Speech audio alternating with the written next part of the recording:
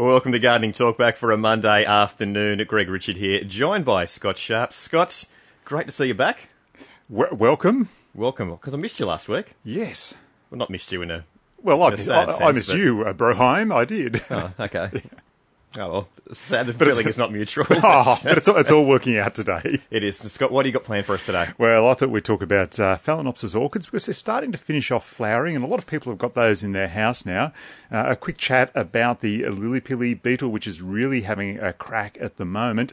And what's tomorrow? Tomorrow is Halloween. Aha, so we might talk about some spooky plants then. Oh, I hope you don't do it in the right voice for the rest of it. I've got other voices I can do. Oh, good. I'd love to hear them throughout the rest of the show. And of course, if you've got any questions for Scott Sharp, you can give us a call on 49216 at 216. But Scott, you've got a couple of spooky plants for us? Yes, we can talk about spooky plants straight away if you'd like to. Give me a teaser. Okay, Gaulish Greg, let's talk about... Let's talk about deadly nightshade. It was apparently the devil's favourite plant. Oh, right. Yes. It's good to see he's got a favourite plant. Well, I didn't know how he'd actually get plants to grow down there with all that fire and brimstone sort of around. I'm sure he's got a pretty good green room. I'm sure he has, yeah. And apparently also witches and sorcerers would use the plant's juices in many of their ointments and brews. Right. Yes. So that's deadly nightshade. And it is actually quite dangerous. It doesn't have those sort of historical and devilish connotations. It actually is quite poisonous. Yeah. So don't go eating it or rubbing it on yourself. And the next plant I wanted to have a quick chat about was wolfsbane. I just love the name of it. I've heard of that wolfsbane. Yes. It sounds familiar. Well, apparently it was in the Harry Potter movies. I haven't quite got down to sit and watch those yet. Oh, okay. I haven't seen. No. Harry Potter and the Missing Tree or something, whatever it's called. Yeah, so apparently wolfsbane prevents a person from turning into a werewolf during a full moon. That's handy. Yes, and it can also be used to keep werewolves away. So it's a bit of a 2-for-1. Yeah, so I'll be getting some for tomorrow night. Who knows what's going to happen? Well, fingers crossed there's no full moon. I hope not. Well, we should check out the lunar calendar and see what's going to happen because we're in trouble if it is. Exactly right. And we've got Caroline from Warrabrook, and she's got a question about a weed in a garden. Hey, Caroline, how can we help you? Hello, Scott. Onion weed. How do we get rid of onion weed?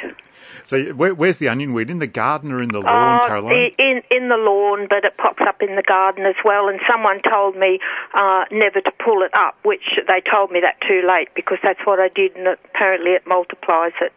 Yeah, it does multiply really, really easily if you just go and pull it up because there's the main bulb and then it's got all these little bulblets lurking around it that are, just sort of coming off. And if you go and try and pull it out, those little bulblets just sort of slough off and stay in the ground. So you might, if you're lucky, you might get the main bulb out. But what you've done is you've actually spread probably about another, 23 or 24 I of them, I know. around the ground. So that's why I'm ringing.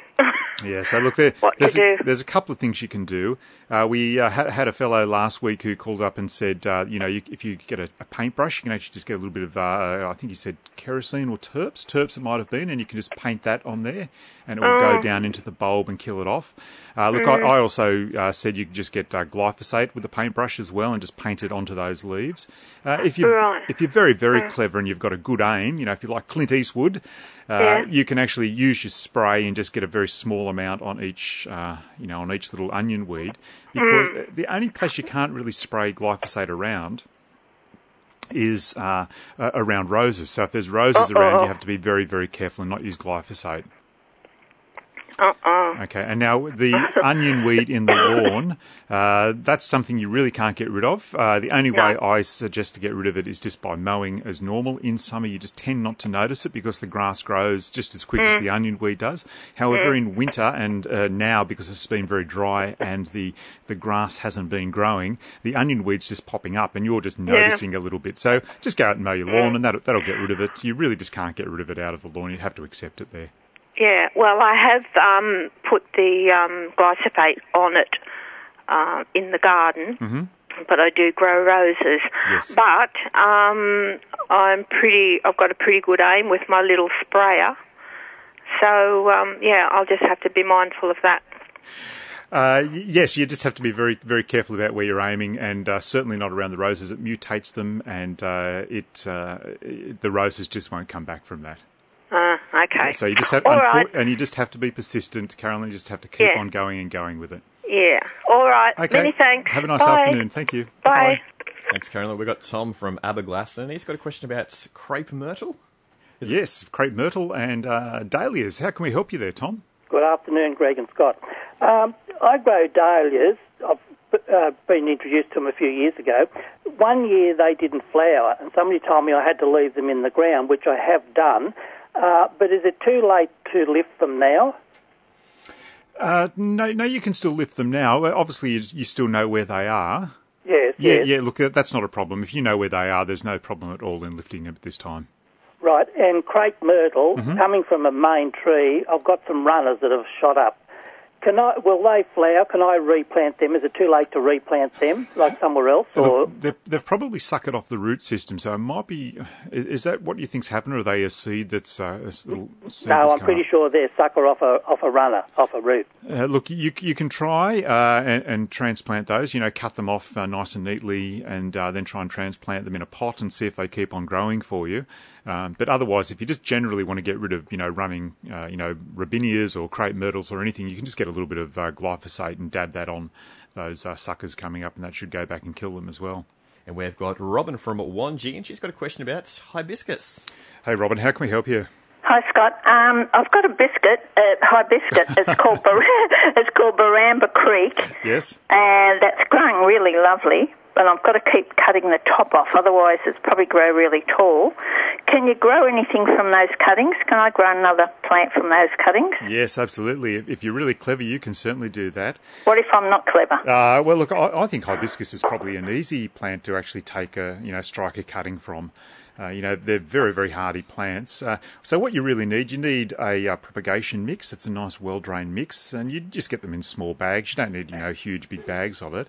And the other thing you need is some rooting hormone, and that's just like a powder that you dip the end of the hibiscus into, and then you stick it into the propagation mix. People have also said you can use honey as well. All right, okay. So we've got bees, so we've got honey. Okay, so that might be worth giving that a go. Maybe get some of the old rooting powder and, do some with the honey and some with the powder. Oh, all right, okay. And then just water them as normal, because what happens is that propagation mix drains very easily, so they don't sit in soggy conditions, and so the hibiscus should just shoot for you. The other thing, look, I guess the thing you could do is get, just a few small pots so that, the ones that do shoot, then you can easily, after a few months, get them out without, if you put them all in a big tray together and they shoot, then you start disturbing roots of those ones. So, get a few small pots and do it that way. All right, okay, thanks very much. Okay. Right, bye. Okay, have a good afternoon, Robin. Bye. Bye-bye. Cheers, thanks, Robin. We've got Brian from Belbert, and he needs advice about his winter grass. Hey, Brian, it's looking a bit late for winter grass, but how can we help you? Yeah, I know that, mate. It's just that I've been asking that many people how you get rid of this bloody thing, and someone said that you spray it, but you can't spray it until April or something. Yes, that's correct. So winter grass is a funny thing. You actually spray early in April, and most of the sprays you get actually work as a pre-emergent. So they sort of settle on the soil and on the grass, and it actually goes in and stops the winter grass from actually coming out. So you can have a beautiful lawn, and then all of a sudden you see all this little white seed stuff. Yeah, and that's the trouble. You've hit the nail right on the head there. People don't usually notice it until those little, green tufts are there, and all of a sudden the seed heads are up. And by then, of course, it's far too late. The seeds are going to spread to, the four winds of the earth. And as well as that, the winter grass is sort of choking out and, shading any of your normal lawn in underneath there during winter. And then as it dies off too, it gives it that, like rusty tinge. Yes, and the spots and everything where it's been. Yes, and then you'll find out you'll have usually holes as well in your lawn where it's been, unfortunately. Yeah. So how do you what do you use to actually get rid of that when I do spray? Yeah, so it's called Winter Grass Killer. We like to keep it nice and simple. That is a simple one. Yeah, it used to be called Endothal, and that just seems a little bit too complex, so we just call it Winter Grass Killer now. Look, most garden centres have got it.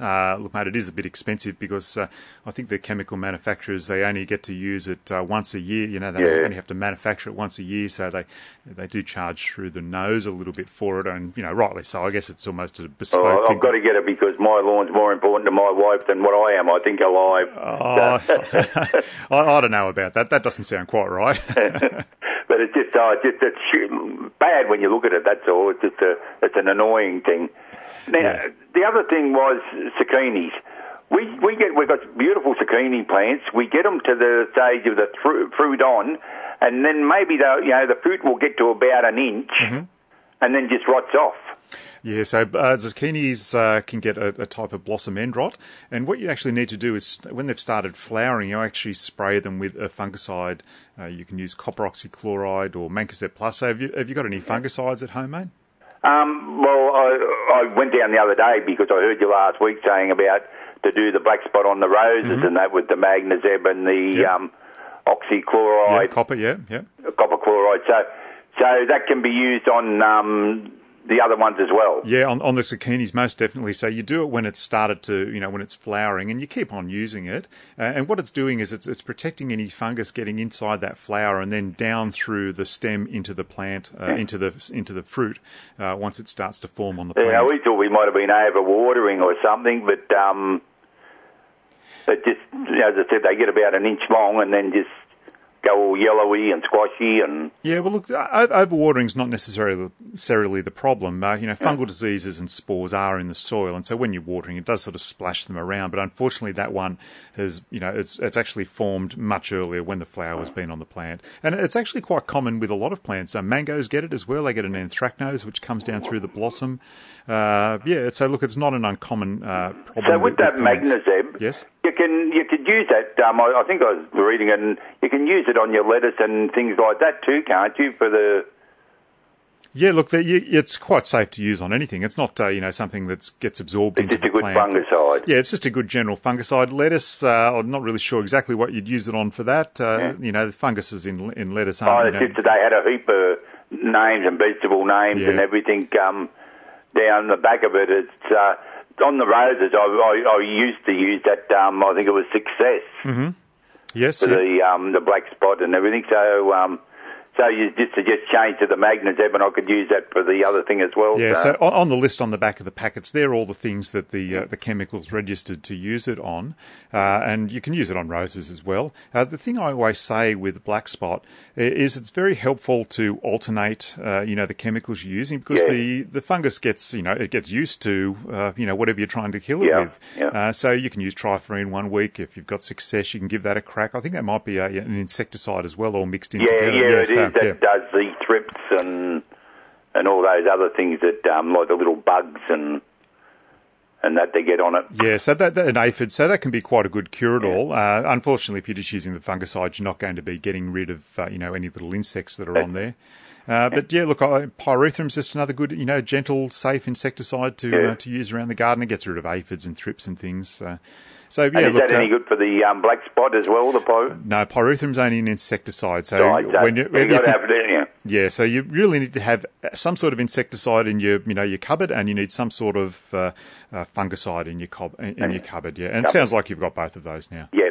Okay, mate. Look, thanks very much for your help. It's appreciated. Okay, good on you, Brian. Good luck with the winter grass, and good luck with the wife as well. Yep. Oh, mate, she's okay. Don't worry.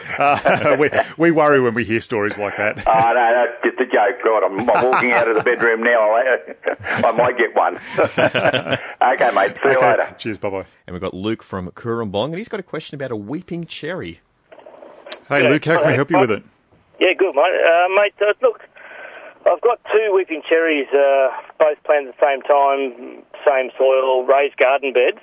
One's done really well, and the other one is the weeping part, if you like,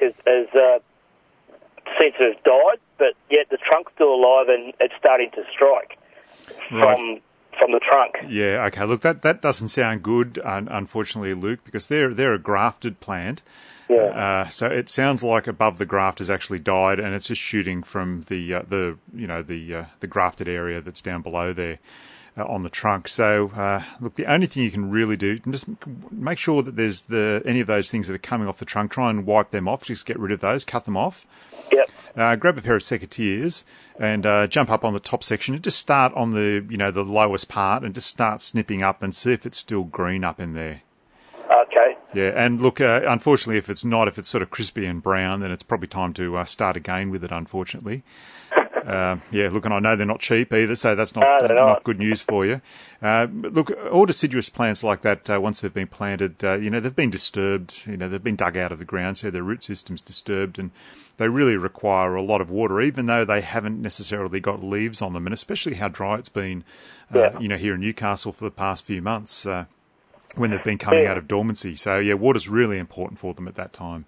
Yeah, well, they both get the same amount of water because they've got them on a timer and a sprinkler system and whatnot. And I said there's two separate garden beds, but the same water supply, and one's done really well, flower for the first time, like at Great Guns, and the other one just never eventuated. Yeah, so how long have they been in? Just this season, or they've been in a couple of seasons? Years now, Yeah, okay. Yeah. And did it do all right the first season, or? No, they really struggled. I thought I'd lost them there a couple of times. Yeah.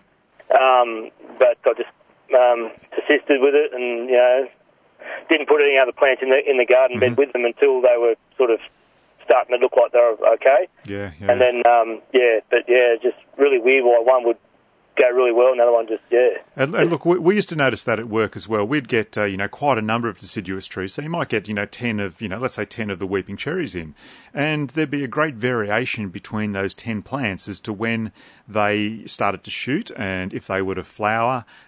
Some of them you could wait 2 months, for them to actually start to shoot from when the first one shot, and they were all getting similar care. They're all in pots, so they're all getting watered at the same time. Virtually all next to each other, so there wasn't anything to do with the situation that the plants are in. And sometimes, unfortunately, it just comes down to nature like that, and you just have to accept it. So, look, I'd just try that. Keep on watering it. Make sure that there's nothing coming out of the stem of the plant. That's always a bad sign, unfortunately, because it's just the plant trying to live the best way it can. But equally, you don't want the energy going to that. You want it to be going up to that top section. So if there is still some life in that top section, you have to make sure that there's no shoots coming off that vertical trunk. Yeah. So if there is any type of green dye, should I cut it back or just leave it? Or? Look, just leave it. No fertiliser, just water. Okay. Because if the plant's stressed like that, adding fertiliser into the mix is just going to, make it even more upset. Yeah. No worries. All right, I'll start for there. Okay, doke. Good luck with it, Lou. Thanks very much. Okay, cheers. Okay, mate. Bye-bye. Thank you. Goodbye. It's Gardening Talk back on 2 NUR FM. We've got Dawn from Adamstown, and she's got a question about planting bean seeds. Hello, Dawn. Jack had it all right. He managed to get his bean stalk up to the sky. What are you doing wrong? Oh, yes. I've been trying to grow the beans. Every time I put the seeds in, some of them emerge, and then they get eaten off. Yes. And so I put some more seeds in, and I covered them over with, because I thought it was birds to start off with, so I covered them over with some mesh. Yes. And when I looked again under the mesh, the bean seeds had been sort of brought to the surface, and they're eaten in the middle. Mm-hmm. Now, I've got a lot of these little slate grey millipede-looking tiny little things that when you touch them, they roll up in a little ball. Oh, aren't they cute? Got a lot of those. Yes. Yeah. Would it be them that's eating them? Look, they could be. How deep you been planting the bean seeds? It'd be unusual for them to sort of burrow down and then, bring something back up to the surface. Only about, an inch. An inch, yeah. Look, it'd still be unusual, I guess, for the slater to do that. Look, you can There's a lot of them in the garden. Oh, okay. Well, look, then having a little bit of a cull of them is probably not going to hurt. So you can just use a snail and slater, pellet and put that around the area, and that will get rid of them for you as well. Oh, okay. Yeah, look, otherwise, unfortunately, it can be, larger animals that are actually coming in and doing it. You might have, your odd bush rat or something like that coming around and having a bit of a dig. The vegetable garden is waist high. It's up in like the middle around it. Yep. But look, that's not going to stop, unfortunately, some sort of rodent or something getting in there and sniffing it out and having a bit of a dig around. But look, as your first port of call, I'd definitely use the snail and slater pellets. You can use Basol. That seems to be a pretty good one. That's a little blue pellet. Oh, yes, I've got that one. Yeah, and just be careful. I suppose if it's in a raised garden bed, not such a problem with blue tongue lizards. But if you're just using it in your normal garden bed, I couldn't get up to it. Yeah, okay. Well, that's a good area to use it in. Otherwise, if you have got blue tongue lizards around, you just have to be careful and make like a little hutch or something. I haven't seen any for a while, actually. Yeah, because they love getting in and eating snails and things. So, and they're, I know that. a great natural deterrent around the house. I wish I had a couple around my place. Yes, okay. But it's not bird because I put the mesh over it. They say, look, still eaten. I brought to the surface and the beans were eaten in the middle. Yeah, so look, if those slaters are there, I'd try and, just reduce their numbers a little bit. Yeah, okay. Okay. I'll try that. Okay, thanks. Good on, Dawn. Have a nice afternoon. Thank you, bye. Bye-bye. Cheers, Dawn. It's Gardening Talk back on 2NUR FM. If you've got a question for Scott Sharp, you can give us a call on 49216216. And we've got Barry from Thornton, and he's got a question about the passion fruit vine. Excellent. How can we help you, Barry? Yeah, hi. I just want to find out about my passion fruit vine. Yeah, what's going on with it? Not much. I got probably 6 bits of fruit on it. Yeah. But the leaves are going yellow. Okay, now, how much are you watering it? Because it's still pretty dry out there. I'm watering it, Yep, okay. So, yeah, passion fruit, they are a subtropical climate, so make sure you're watering it. Yellowing leaves, sometimes they can get a little mite on them, and that you'll see the leaves starting to, pucker or curl up a little bit, and funny, like little bumps in there, and that will then cause the leaf to yellow off. Unfortunately, you have to spray for that. To get rid of mites, there's a product called Eco Oil that you can use. It's a knife-safe product to spray around. Oh, yeah, right. Yeah, it just actually provides a sort of a protective coating, and smothers any mites that are on the plant. But you have to make sure you're trying to mist it up in underneath the leaves as well. Is that pyrethrum any good? Sorry, say again, please. Is it pyrethrum? Look, pyrethrum is a natural insecticide. Usually doesn't have much an effect on mites, unfortunately. For that, you do need to use the Eco Oil. But look, using pyrethrum generally, it's not a bad thing. Look, always be careful if there's bees around, mate, because, the bees are going to be the things that pollinate and get the flowers on the plant for you. So look, just again, I'd just make sure it's been really well watered, dry out there, and grab some of that Eco Oil. It's a miticide, and start using that and see how you go. And also, if you want to give the plant a light fertilise, a little bit of cow manure certainly is going to help a passion fruit plant. And we've got Gary from Curry. Scott, he's got a question about onion and white rot. Hey, Gary, how can we help you? How you going, Scott? No, just about my onions. They got the white rot. Yeah, that's not good. That's a really difficult one to get rid of, and it really, destroys your onions. And you're not wrong. Yeah, no, very difficult to get rid of. Look, the only thing to do that, it's a bit like nematodes. I think you need to sort of leave the ground fallow there for a while. Yeah. So if you can actually change the area that you're growing the onion in, that's a way to try and get rid of it. Unfortunately. Yeah, I got a couple of mates. They got the same ones too. It's happened with them too. Mm-hmm. My mate told me to use a garlic emulsion or something. Yeah, that's the other thing I was going to get to as well. That you can try and use, a garlic. I guess it's pretty easy to make up. You can just mix it up in the blender and water, and then just water it through the area. Yeah. Look, that it just sort of stops the disease from growing in the area. But again, I think that crop rotation is very important for you.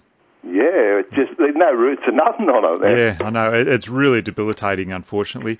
So, look, give that garlic thing a try. I just mix up a whole lot of garlic in the blender and get some water in there and try and turn it into a sort of a nice, paste you can get through, and, water in with the watering can and go with that. Yeah, righto, mate. Yep. Okay. Sorry, there's no easy cure for it. Righto, mate. Thanks for that. Cheers. Good on you, Gary. Bye. Now, Scott, you mentioned at the top of the show Phalaenopsis orchid. Yes. I'm pretty proud of myself for saying that. I know. We've been practicing now for the past 35 minutes, just getting ready to say this. So Phalaenopsis orchids, they're pretty common now. I mean, even the supermarkets are selling them. Oh, okay. Yeah, and I sort of saw this happening. I happened to go to America back in 2011. Yep. And I was in New York City. I was like Frank Sinatra. Yep. And, and I was in just a normal like Tesco's or Coles or whatever they call them over there. I can't remember. And they had Phalaenopsis orchids there quite cheap, and obviously they were being imported from overseas. And I think that's started to happen here in Australia as well. But look, they are a very easy plant to look after. Very good just as almost a disposable plant as well if you want to. Okay. Easy to throw out. easy to throw out. They don't take up too much room in the old whiz bin. But the great thing about them is you don't have to do that. You can actually look after them quite easily. I've got one that I've actually got two now that I've had for, I reckon, close to 6 years. Oh, okay. That's quite good. It is quite good, and I'm no expert at them. The only reason I thought about them is because I decided to give them a water today, and I probably haven't watered them in about 3 weeks. Yeah, so that's quite a long time. I think the most important thing with the fallows is that they are in a nice, well-drained mix. They like just a pine bark. So go get a proper Orca mix if you've got one. I usually, if you buy one from the shop, probably transplant it up into a better pot. You see them in that sort of mossy stuff as well, and that doesn't always do very well for them. So eventually they do need to be potted up into a potting mix. And choose a really nice spot. I've got them on my back, my dining room table, I guess. It gets filtered light during the summer, and then in winter the deciduous trees in the backyard drop their leaves, and it gets plenty of sunlight in there. Now, Phalaenopsis are funny things. They actually start flowering and sending up their flower spikes in autumn. In autumn, just as it's starting to chill off. And then as they come towards the end of winter, that's when they actually start to flower, ready for spring and summer. And at about this time now, the flowers are starting to get a little bit tired. So you wait for them to drop all the way off, and then you've got this funny spike that's still sitting up there. But what you can do is cut it. They've got these nodes on there, and you can actually count back a couple of nodes and then just give it a snip above the node, and you'll get a new flower coming back out of that again next year. Very, very simple to look after. It almost sounds too easy. It can be. I don't fertilise mine at all. All I really do is water them. That's all. Oh. Yeah. And very rarely, by the sounds of it. Infrequently, yeah. And I get a great show from them. Oh, excellent. So a good plant for everyone to buy. A very good plant for people to buy. Look, if you finish flowering, you don't want to look after them. They're almost cheap enough now that you can, just toss them away like a bunch of flowers. But if you don't want to, you can have them inside, or you can keep them outside in a sheltered spot as well. Oh, excellent. Yeah, almost a plant for you, mate. It's sounding that way. Overall, a top shelf plant. Yes, absolutely. Now, Scott, also what we mentioned at the top of the hour, it is Halloween tomorrow. Ooh, yes. That's just sent chills up my spine. Oh, thank you. Yes, thank you, Galish Greg. For the wrong reasons. Yes. I am spine-chilling Scott here this afternoon. Okay. I would have gone with Spooky Scott. Okay. I just wanted to be a little bit more sinister. I can just be Sinister Scott if you like. That's probably easier. That's what you think about me anyway. Yes, some spine-chilling special Halloween plants. What about the bat plant? The bat plant? Oh, yes. The bats always come out. Is it black? Yes, it is. It is black. It's called Taca Shantieri. It's a sort of a type of orchid. They're a really nice plant. They have big leaves and this flower that comes out, and it does look like a bat. All right. It's got wings. It's got bat whiskers. If you go near it, it'll sort of go for your throat and start to suck your blood. And in the day, it turns into Bruce Wayne. It does do that as well. Oh. Thank you, Master Bruce. The other one I want to talk about, of course, was the corpse flower. Oh. Yes. That doesn't sound good at all. No, the corpse flower smells quite bad, and people love it. They get these massive flowers. It's actually called Amorphophallus titanum, and it gets this massive sort of flower that pokes up on it, and the smell that comes from it is absolutely disgusting. And a couple of years ago, there was people like that. Well, it's unusual. There's a mass flowering of them across the world a couple of years ago, and I'm pretty sure down in the Botanic Gardens they've got some in Sydney.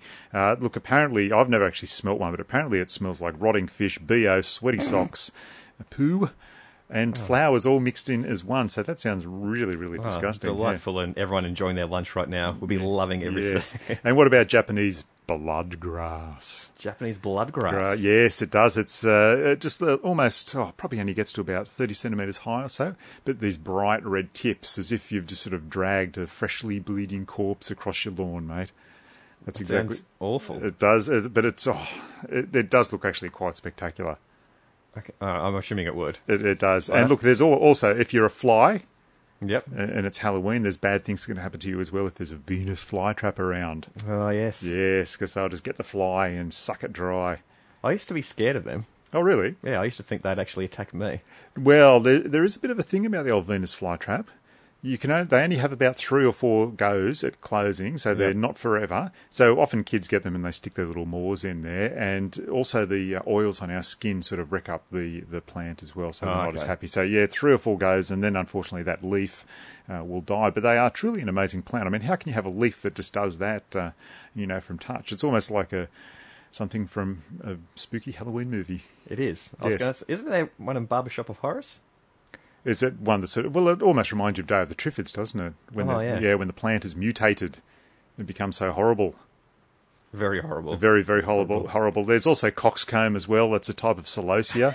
And the flower on that looks like a weird brain. It does. It doesn't look quite right at all. No, it doesn't look very good as well. So if you're a zombie and you had coxcomb in your garden, you'd be fooled. Zombies would be fooled. We're going, what's this? I was going to say you'd be fooled. You'd just be eating them all the time, and everything would be great for you. Well, I'm going to have to cut you off, Scott, because we're out of time. Cut me off. Oh, we're getting Halloween theme now. Oh, here we go. Scott Sharp, thank you very much. Enjoy your Halloween. I will. And I'll catch you next week. Cheers. Thanks for listening to this podcast from 2NURFM at the University of Newcastle.